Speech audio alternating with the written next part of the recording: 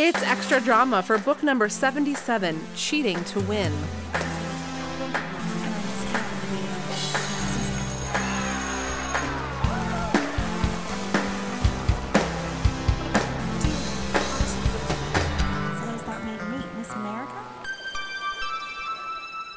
Well, hello, gladiators. Welcome back to Sweet Valley Diaries. It's Marissa Flaxbart. I'm here with Tabitha Myers. Hi, Tabitha. Hi, Marissa. Thanks for having me. Thanks for this lovely reread.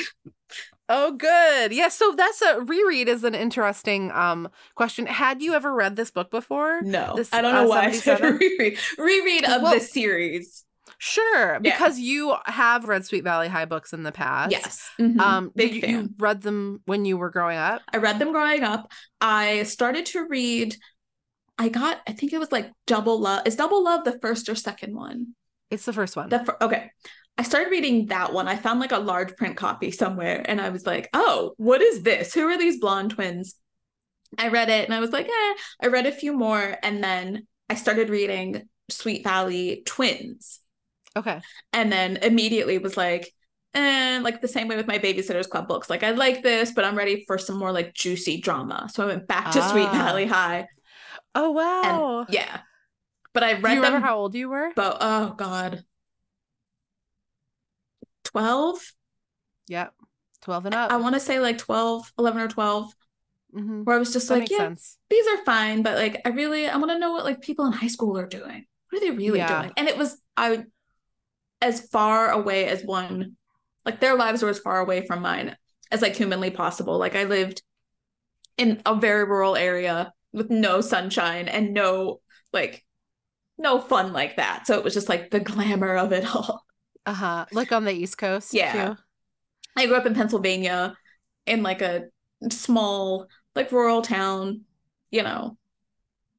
nondescript, nothing fun really happened. Our like big activity was like bowling and cow tipping and that kind of stuff. So reading the books was a little bit of like a fantasy world. Yeah. It was like just this one step down from like a soap opera because they were kids. Totally. Yeah. Oh, I think these books absolutely are like soap operas. And 11, 12 is interesting because that is sort of a sweet spot where I could totally see why reading Sweet Valley Twins would seem like the thing to do. But the appeal of Sweet Valley High is really strong. I wonder how many people like switched back and forth like that. Yeah. Because it's not just the characters that are the same. And I apologize, Gladiators, for telling the story again. But my backstory with these books is that those were the ones that I read. I read Sweet Valley Twins. I read Sweet Valley Kids, which is another series that started later and is them even younger. So it's kind of funny when you think about the way the series unfolded because it's like Sweet Valley High, and there's Sweet Valley Twins, and Sweet Valley University, and Sweet Valley Kids, and Sweet Valley Senior Year. And then eventually you think that before they skipped ahead to like Sweet Valley Confidential, they would have skipped back to like Sweet Valley Babies, they just keep on back and forth, older, younger. It's like so much lore to keep straight. Oh my gosh. Yeah. But those were the same characters, so that I felt like, oh, these Sweet Valley characters are close to my heart. But I was 21 or so when I 21, 22 when I first picked up a Sweet Valley High novel from like a free bin outside of a bookstore, and I like read it just like ravenously because I was so blown away by the like juiciness of it. I mean, so not as a 12-year-old, but as like a 21, 22-year-old. Yeah. But it was already that sense of like they were letting this happen in books for kids, because I was thinking of it through that books for kids lens as a young adult. Right. And yeah, it all kind of blends together because it's the same place and so many of the same characters and details. But wow. The themes were so mature. Like, to me, it was just like, wait a minute. Because people were going on unchaperoned dates. I mean, I knew that I was raised like conservatively, but I was like, this seems like a lot of freedom for a 16-year-old. Yeah. Yeah, I mean, and the books, of course, stop shy of really having any like action. You know, I mean, Sure. and I mean action in the sexual, having sex scenes or having even really that much. Like, it's pretty rare that they get even hot and heavy in the like what's happening at Miller's Point kind of arena. But they have a lot of the other kind of action, actually. We were talking about kidnapping in the last book, you know, about car races or like sports events, like in Cheating to Win. You know, the descriptions of the races are sort of exhilarating. And I got a little emotional, like, when Tony was winning the race in this one, because it was like the way it was described was so much like, you know, the beauty of accomplishing your goals, kind of the transcendent nature of competition. I don't know. It's weird or of doing a thing that you're really good at and that you love a lot. Yeah. Competition or not, you know? He gives the victory fist. Like, it's very just like, you know, number one. Oh my gosh. Gold medalist. Like, fist. Did you have any favorite characters that you remember from back then? So I remember thinking that Enid in Sweet Valley Twins was awful, and Enid as a high schooler was kind of cool. Yeah. Like, she was just so, to me, she was just so nerdy and so introverted and just Elizabeth's like little flunky. And then she, you know, they allow her to have like kind of a cool personality. It's funny to think about it that way because, you know, Jessica, if we take these books as like, so, you know, the events as, you know, gospel in some way, Jessica has this distaste for Enid as being kind of, you know, a boring, like, wet blanket. And if that seed was planted theoretically, like in middle school, like when Enid actually is boring. Yeah. Like, doesn't do much. Of course, we also know that Enid, part of Enid's backstory, as spelled out in like the second book, is that she was like doing drugs at one point and was like in some kind of rehab facility. So it's like, what year did that happen? Okay. Like when between Sweet Valley Twins and Sweet Valley High did Enid get in trouble when she was trying to shed her image and she decided this is the fastest way to do this? I guess so. Well, one other thing about the like literal physical books that I thought was kind of interesting. So I order these books on the internet, right? And you read a Kindle edition. Mm-hmm. Your Kindle edition has a little sticker on the cover, like a picture of a sticker that references the Reader of the Month, right? I didn't remember that at all. It just started in like book 75 was the first time they published a letter. Like earlier on, they started like, you know, maybe 10 books or so ago, they started asking people to write in to be the Reader of the Month. Okay. But they just started publishing the letters in book 75. My book, I'll hold it up to the screen for Tabitha to see. It does not have any such sticker on it. It also like has a kind of cruddy like quality of the like central picture is sort of like weirdly pixelated. And this edition, wherever I ordered it from, I can go back and check. It says that it was originally published in the USA by Bantam Books, first publication in Great Britain, 1991. So this is the British edition that I have of this book.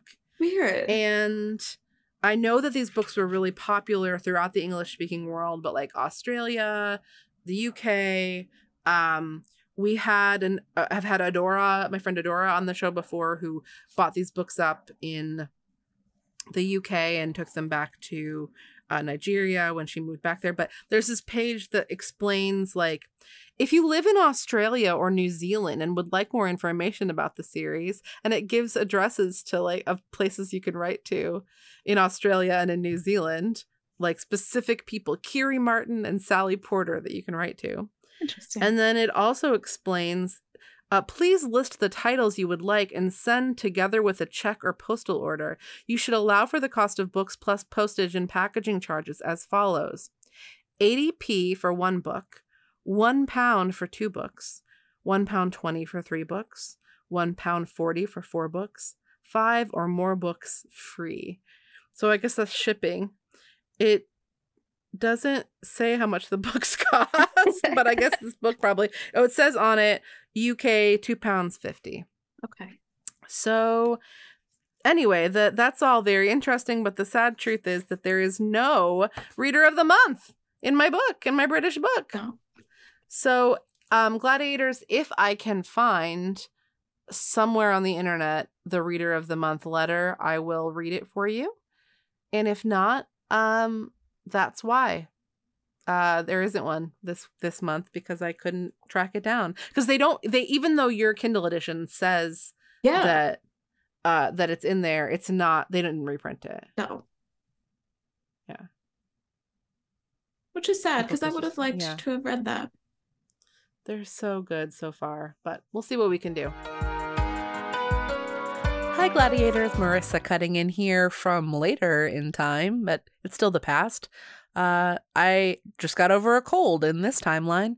Anyway, I don't have a Reader of the Month for you right now, but I did actually order an supposedly American copy of this book. So God help me, I'm going to have 2 copies of Cheating to Win, everybody's favorite Sweet Valley High novel.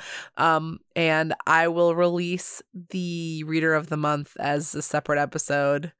I know everybody's waiting with bated breath for that. But I mean, listen, we got to keep it up. As long as we've got these Reader of the Months, these letters are priceless. Okay, back to past Marissa.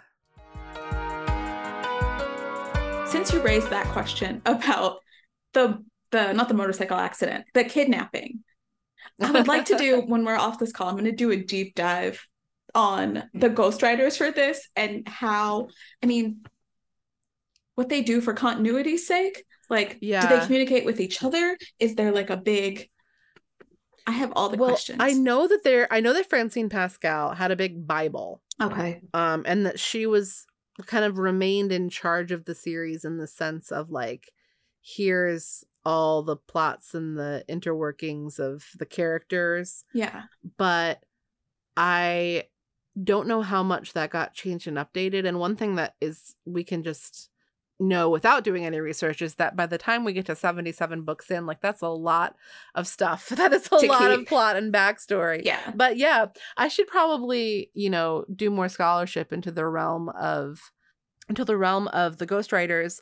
My friends Jack and Tanner on what used to be Babysitters Club podcast, when they would talk about Babysitters Club books, they picked up on the fact that Anne M. Martin always thanked the ghostwriter early on in the book. And so you could tell really simply which ghostwriter was for which book because they would be thanked. Interesting.